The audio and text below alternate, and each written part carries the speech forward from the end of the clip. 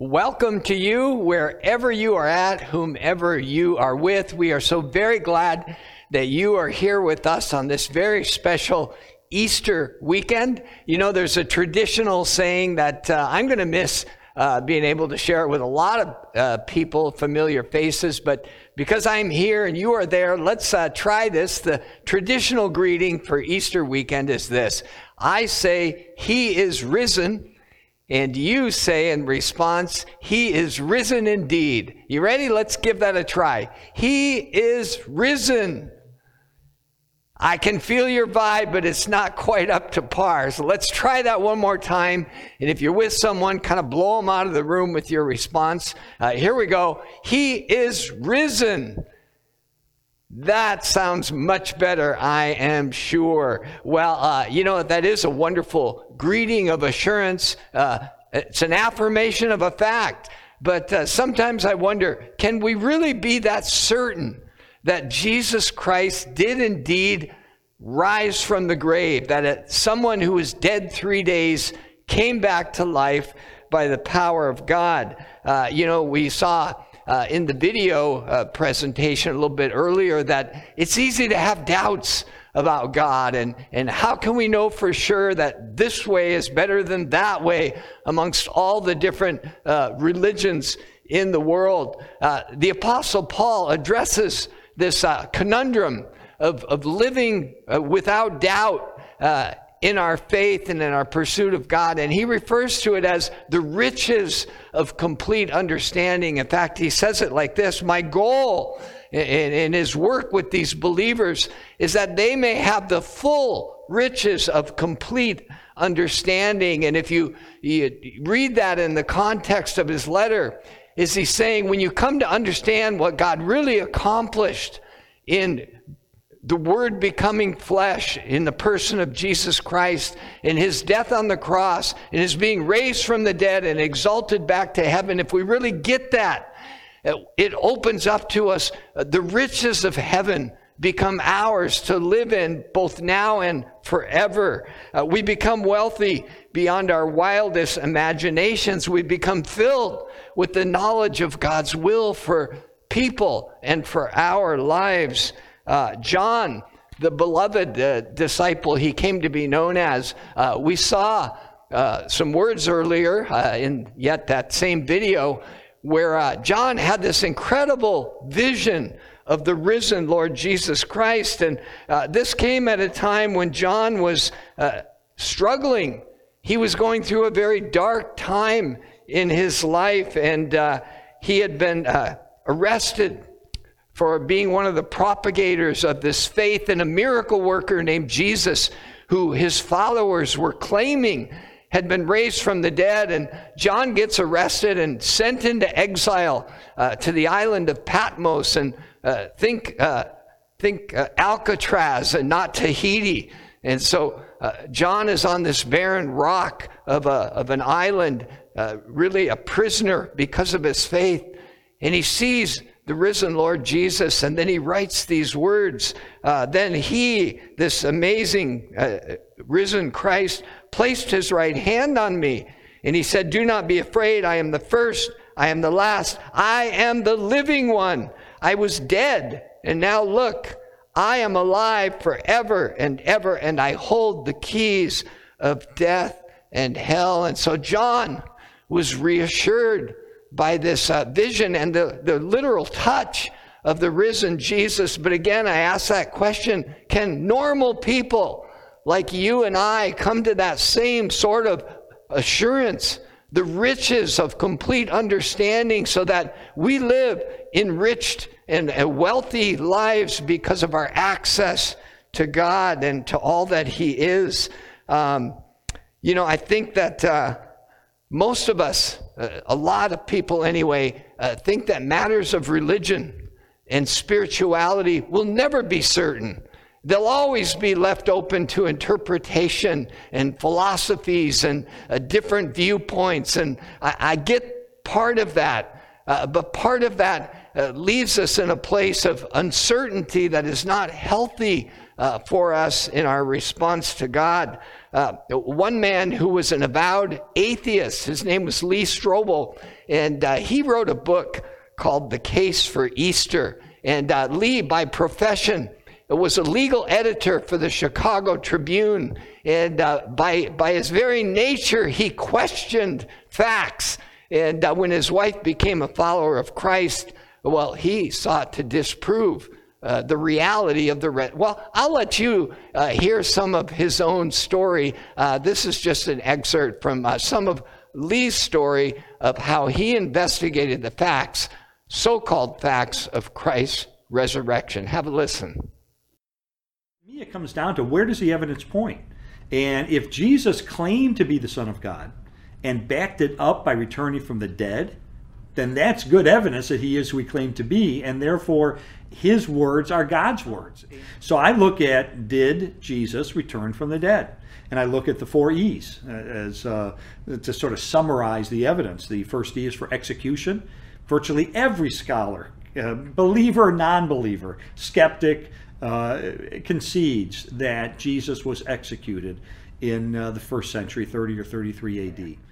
Secondly, you have early accounts that Jesus rose from the dead. We have historical data that goes back to within months of Jesus' life. I mean, that is historical gold. The question of history has never been, was the tomb empty? Everybody admitted that. The question was, or how did the tomb get empty? That's really the issue. That Jesus appeared alive in a dozen different instances to more than 515 individuals. To skeptics and doubters, as well as to believers, indoors and outdoors, to groups, to individuals. People talked with them, they touched them, they ate with them.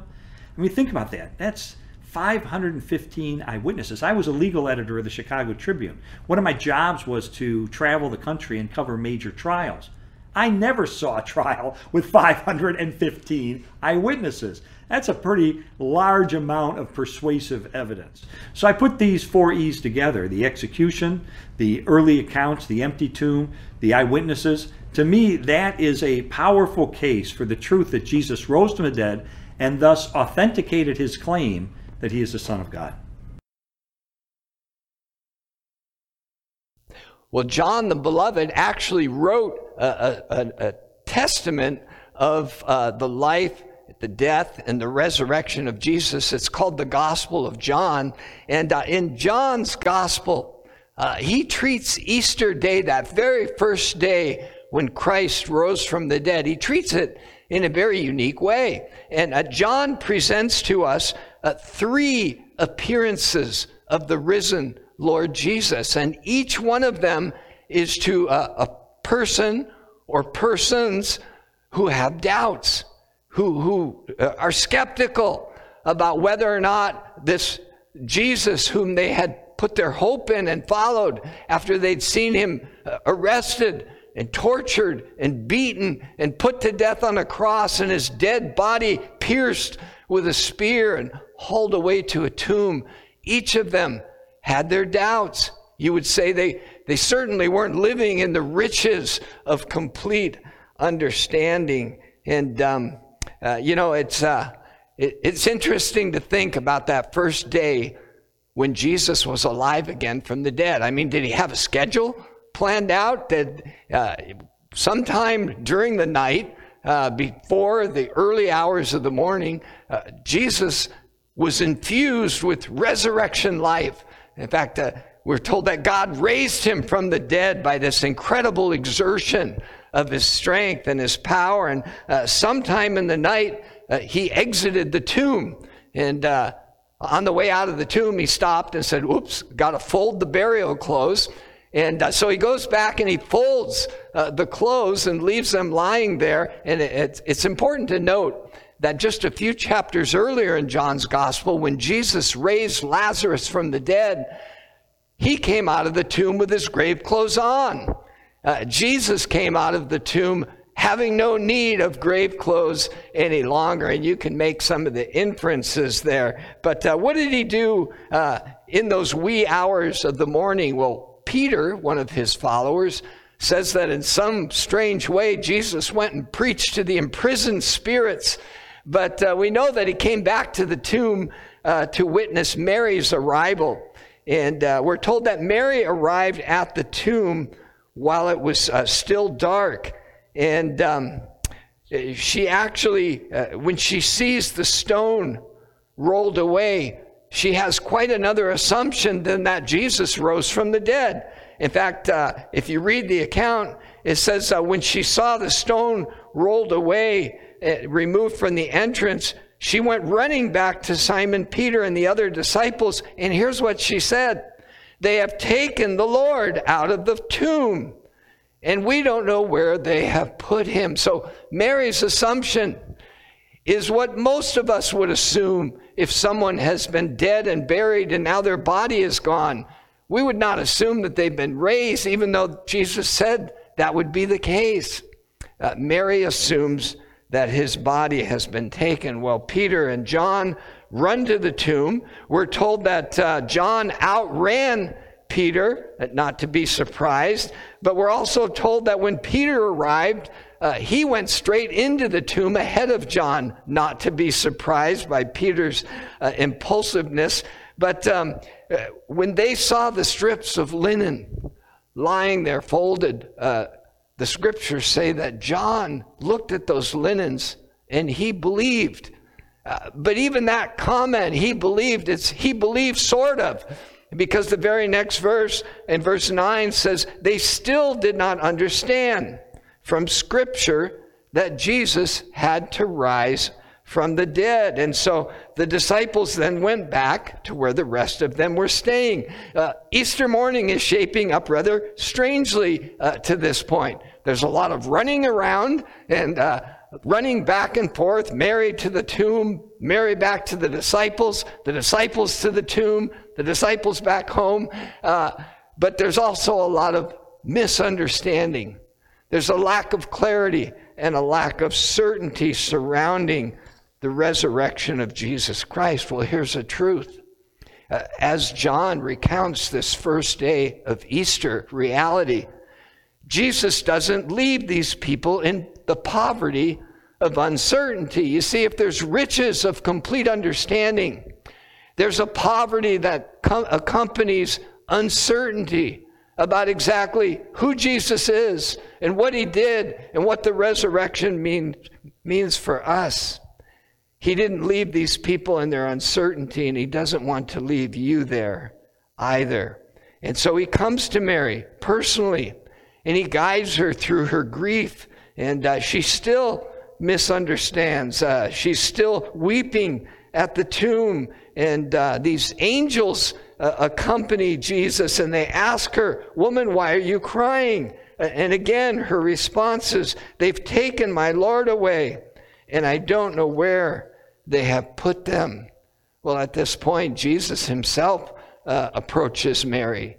He calls out her name, and in the calling of her name, Mary cries out, "Teacher!" And she embraces him. And you might say that Mary had come to a place of rich and full understanding. Well, Jesus doesn't stop there. He then approaches the disciples, and we're told that this is later in the evening. Jesus appears to the disciples, and it begins in verse 19 of chapter 20. On the evening of that first day of the week, when the disciples were together with the doors locked for fear of the Jewish leaders, Jesus came and stood among them. And he said, "Peace be with you." And after he said this, he showed them his hands and his side. And the disciples were overjoyed when they saw the Lord. See, Jesus reached them even though they were blockaded in this locked room. And he knew that they were in that same place of the poverty, of uncertainty. And he moved them past it. He said, "Look, see my wounds. See that it really is me." And they were overjoyed when they saw him. The account goes on in verse 21. Again, Jesus said to them, "Peace be with you. As the Father has sent me, I am sending you." And with that, he breathed on them. And he said, "Receive the Holy Spirit. If you forgive anyone's sins, their sins are forgiven. If you do not forgive them, they are not forgiven. How dramatically the disciples' reality has changed. They're now overjoyed. They're now commissioned to go out and be world changers. As a group, their lives had dramatically been impacted. Well, as the story goes on, not all of them. In fact, we are told that one of the 12 was actually missing. And this really brings us to the threshold of the third resurrection appearance. We're told in verse 24, now Thomas, also known as Didymus, you can imagine having a name like Didymus, why he would want to be called Thomas, but he was also one of the 12. But look at this, he was not with the disciples when Jesus came. Talk about missing out. Has there ever been a situation in your life where you weren't where you should have been? Where you missed out on something marvelous that took place? Well, if you can think of one, you can begin to identify with Thomas. Imagine Thomas was one of Jesus's hand-picked, chosen followers. And here Jesus comes back from the dead, breaking through their barriers, revealing himself alive, breathing on them the very Spirit of God, empowering them, commissioning them, sending them out to their chosen, prepared task. And Thomas missed it. I can't believe that actually took place. You know, many of you know me, are familiar with the story. When my mother-in-law was 75 years old, we took her on a cruise of the Hawaiian Islands. And that cruise was all about spotting whales. And one day we were cruising along the Nepali coast of Kauai, and the captain of the ship actually said, be on the lookout, some whales have been spotted in the area. Well, we lined the rails and searched for what seemed like hours, didn't see anything.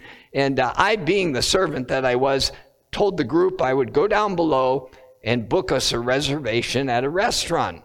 And when I got back up, lo and behold, the group looked like they had, the cat that had eaten the bird. And they wondered whether or not they should tell me what they saw. In fact, they saw scenes like this.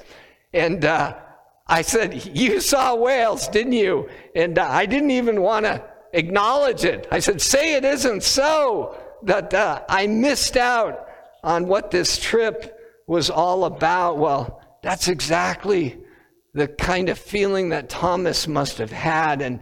And when the disciples reported to him that they had seen Jesus and what he had said to them, his reaction was, I simply will not believe it. In fact, he said, unless I put my fingers in his hands and touch the wounds and touch the wound in his side, I will not believe. And so in this third Easter day appearance, Jesus comes yet again. And we're told in verse 26, though the doors were locked again, Jesus came and he stood among them. And he said, peace be with you. And then he said to Thomas, so you get the feeling that the first experience was for Mary Magdalene. The second experience was for the 12 with Thomas missing. And this third appearance is specifically for Thomas himself. Jesus said to Thomas, put your finger here and see my hands. Reach out your hand and put it into my side. Stop doubting and believe. Well, these three Easter day appearances have a common thread. And the common thread is this, that Jesus came to each one of them. And he led them beyond their uncertainty into the riches of complete understanding. Hear that again. The common thread in these first Easter day experiences and appearances of Jesus is that he came to each person as they needed to experience him. And he led them beyond their uncertainty into the riches of a more complete understanding of him. And he does that with each one of us as well. He does that with you. You know, if Jesus were an idea, if Jesus were a philosophy, if Jesus were just a creed or a set of truths, it would be up to believers to convince other believers or other non-believers that these things were indeed true. And I think so often that's the disposition of people who believe in the Christian religion. But here's the truth. Jesus is not an ideology. Jesus is not a creed. Jesus is not a philosophy. Jesus is a living reality. You could say it like this: Jesus is living reality, and how you and I respond to him when he comes to us determines our eternal destiny. Jesus is as real as the air that we breathe.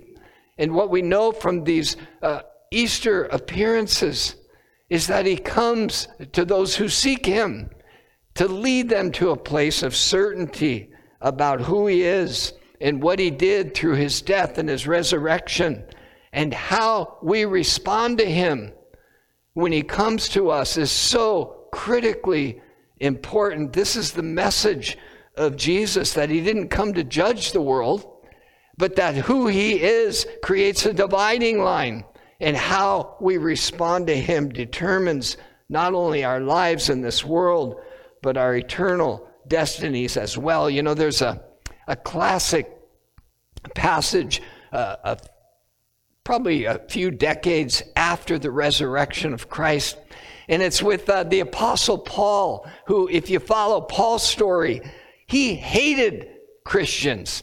He thought that they were an affront to God, and he, being a zealous leader among the Jewish faith, he sought to stamp out this movement of Christ followers. In fact, he murdered Christians. He hunted them down, and it was on one of his journeys to hunt out Christians that the risen Jesus Christ appeared to Paul.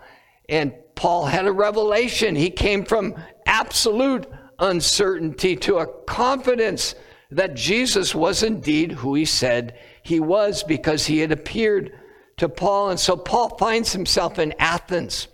And as he's walking through this amazing city, he was deeply troubled in his spirit by how many idols he saw. Hundreds and hundreds of gods depicted in these statues.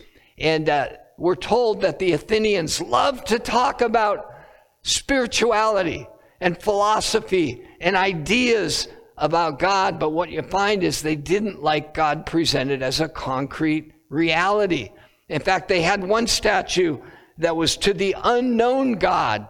And so Paul picks up on this, and he sees their uncertainty, and he engages in a conversation with these philosophers and these teachers of the time. In verse 22 of Acts chapter 17, we're told, Paul then stood up in the meeting of the Areopagus, and he said, "People of Athens, I see that in every way you are very religious. For as I walked around and I looked carefully at your objects of worship, I even found an altar with this inscription: to an unknown God. And so," Paul concludes, "you are ignorant of the very thing you worship. And this is what I am going to proclaim to you." Can you hear the heart of Paul? He wants to move them beyond their uncertainty to the certainty and the riches of a complete understanding of exactly who Jesus is. And so Paul begins describing the big picture. He says, look, the God who made the world and everything in it is the Lord of heaven and earth. And he doesn't need our temples to live in. And he's not represented by our idols. So Paul right away is saying we are talking about a concrete reality here. The God who created the heavens and the earth and everything in it. And he says, from one man, God made all the nations that they should inhabit the whole earth. And he marked out their appointed times in history and the boundaries of their lands. He's saying that this unseen God, who is the creator of everything, is also intimately involved in human history and movements. In verse 27, Paul says this: God did this so that people would seek him and perhaps reach out for him and find him, though he is not far from any one of us. And I believe that this weekend someone needs to hear that said. God is not far from any one of us, and his desire is to make himself known. And that's where Paul goes now in verse 30. He says, in the past, God overlooked such ignorance where men would depict him as living in a certain temple or embodied in a certain idol. Before Jesus came, God just kind of dealt with people where they were at. God overlooked such ignorance. But now he commands all people everywhere to repent. And I know many hear that word repent, and it just seems like a harsh, heavy, religious word. It's not. Repent just means change your mind about God. Let God give you a new awareness of who he is. For God has set a day, Paul says, when he will judge the world with justice by the man he has appointed. He has given proof of this to everyone by raising him from the dead. What's Paul saying? Jesus is the great truth about God. Jesus is God in the flesh. And when God raised him from the dead, he proved that he is all that he said he was. And his truth is accurate and sure. And God has appointed him that one day our response to Jesus would measure our openness to God. And we're told at the end of this speech, some of those listening sneered at Paul. They literally mocked him because he was taking ideas and philosophies about God and putting them into a concrete person who he says rose from the dead. Well, what is a great response to the reality of Jesus Christ? What is the best response? What is the kind of response to the living reality that Jesus is that brings us into a rich experience of the real God, the eternal God who created the heavens and the earth? Well, to answer that question and to end this Easter message, I want to go back to Thomas. Because as Jesus appeared for Thomas to bring about what Thomas missed and to lead him from his unbelief into a place of certainty, we're told again in verse 27 of John's gospel, Jesus said to Thomas, put your finger here, see my hands, reach out your hand, put it in my side, stop doubting and believe. And look at Thomas's response. Thomas said to him, my Lord and my God. And if you realize what Thomas is saying here, commentators say this is the highest proclamation that could ever be made about Jesus Christ. And it's also the most accurate, that Jesus is not only Lord, Lord of heaven and earth, God in the flesh.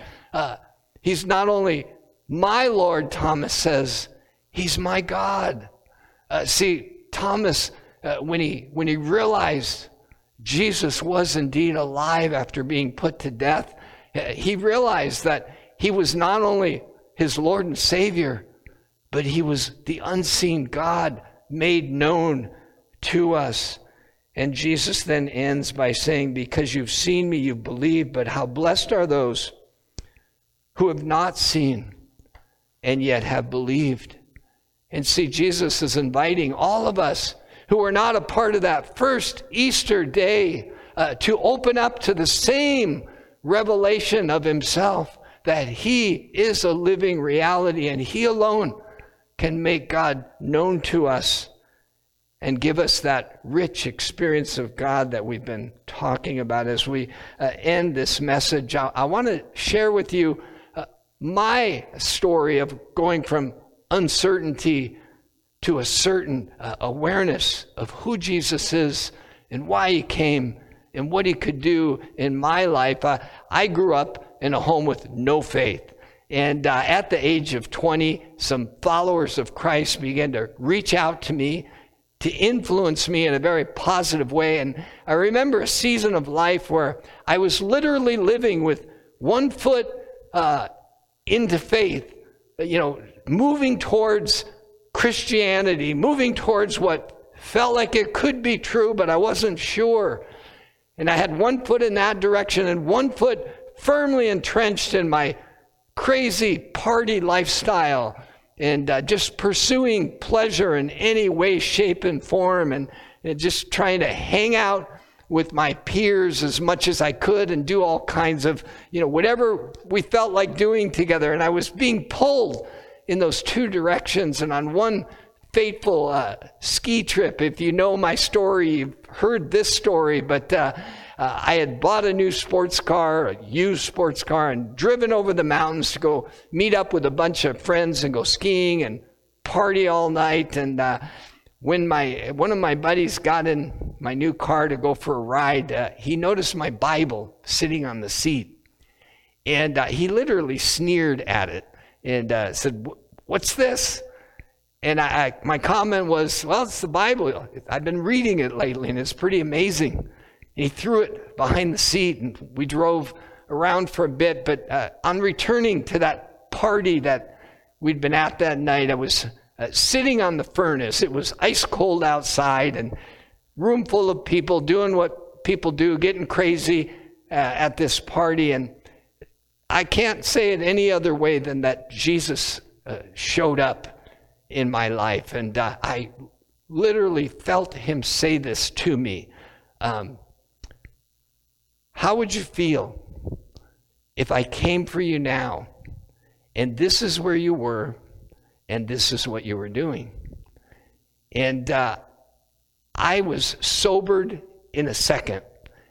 And the words that came out of my mouth under my breath were, "Lord, I would be ashamed."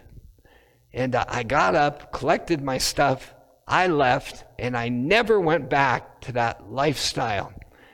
See, I went from uncertainty and doubts and talking about religious ideas and evaluating this truth and that truth. I went from that place of double-mindedness to a place of absolute certainty that the living one had come for me and brought me into the riches of a complete understanding. And as I pray with you right now, I want to invite you.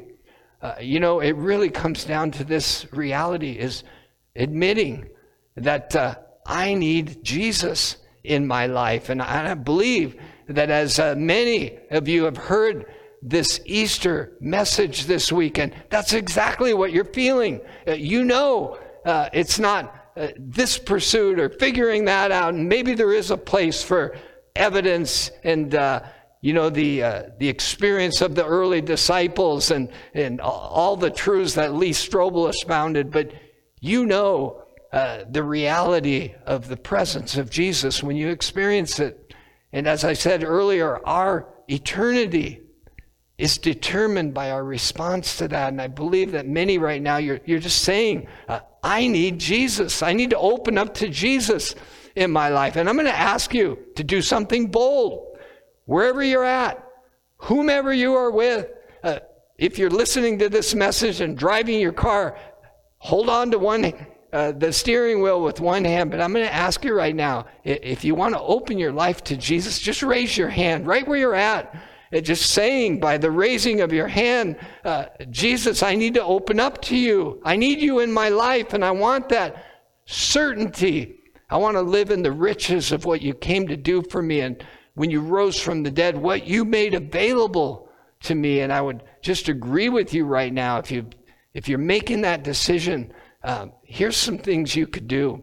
If you're watching online on our Church Online broadcast, right now you'll see a little hand there in the lower right-hand corner. Click on that. And that would be a way of you taking that step, that declaration of saying, Jesus is not just a historical figure. He's my Lord, and he's my God, and I'm convinced of it. And let me say a prayer with you. Lord Jesus, thank you for the love that you have for me. Your word says you're the good shepherd of our souls. Thank you, Lord, that you would care about me enough to seek me out, to find me exactly where I need to find you. And I welcome you now. I open my heart to you as best I can, and I thank you for what I've heard, that through your work on the cross, that I can be forgiven, that through your resurrection, I can be restored, and I can live a life that's full of meaning and purpose, and you would even commission me to be a part of what you're doing in the world. And I pray that in Jesus' strong and mighty name. And now I want to pray for all the rest of us hearing this Easter message.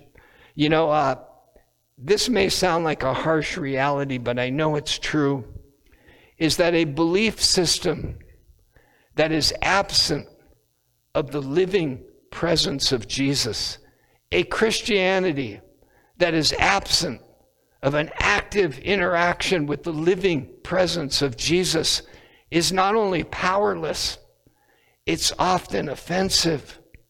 And why is that? Because the life that Jesus came to give comes only as a result of seeing him as he is, my Lord and my God, and responding to him. And I want to pray for all of us who maybe we've gotten distant from that. You know, I saw a set of films about revival in China when China was suffocating under the communist regime, as many still are, but they were completely stamping out organized religion. And yet, underground, the church in China was flourishing. And as I watched interview after interview with these people who found new life in Christ, their stories were all very similar. Their lives changed simply as they called out to Jesus. Not through some complex learning of all the creeds and truths about New Testament Christianity, though that would come. Their lives changed miraculously when they called out to the living one, Jesus Christ, and they shared with their friends. They shared with their family members. Just call out to Jesus. Call upon him. He will help you. And time after time, you saw marriages healed, families restored, addictions broken, liars and thieves changed their business ethics. Why? Because they called out to the living presence of Jesus, and he met them right where they were at. And Lord, I pray for all of us now, wherever we're at in our journey with you. Lord, maybe some of us are in exile this morning like John, and we need a fresh revelation of your living presence. Lord, maybe there are some hearing this that are like Mary. They're so overcome with grief and loss and things that have unfolded in their lives that their faith has grown dim, and they find it hard to even see you in the midst of their difficulties. And Lord, maybe there are some like those disciples hidden behind closed doors for fear of people. And Lord, maybe there's some hearing this message that are so concerned about what people think that they've lost touch with what you think and how you would direct their lives. And maybe, Lord, there's some are like Thomas this morning that have just been let down one too many times, and they're simply refusing to be set up for another disappointment. Lord, wherever we are at, thank you that we would take this weekend to recognize you come to people in your living presence. And Lord, I pray that right now you would breathe on people who believe in your name, and that you would fill us with that heavenly life that can only come from you, that you would commission and empower us to live as your representatives in the world. I pray in Jesus' mighty name. Amen.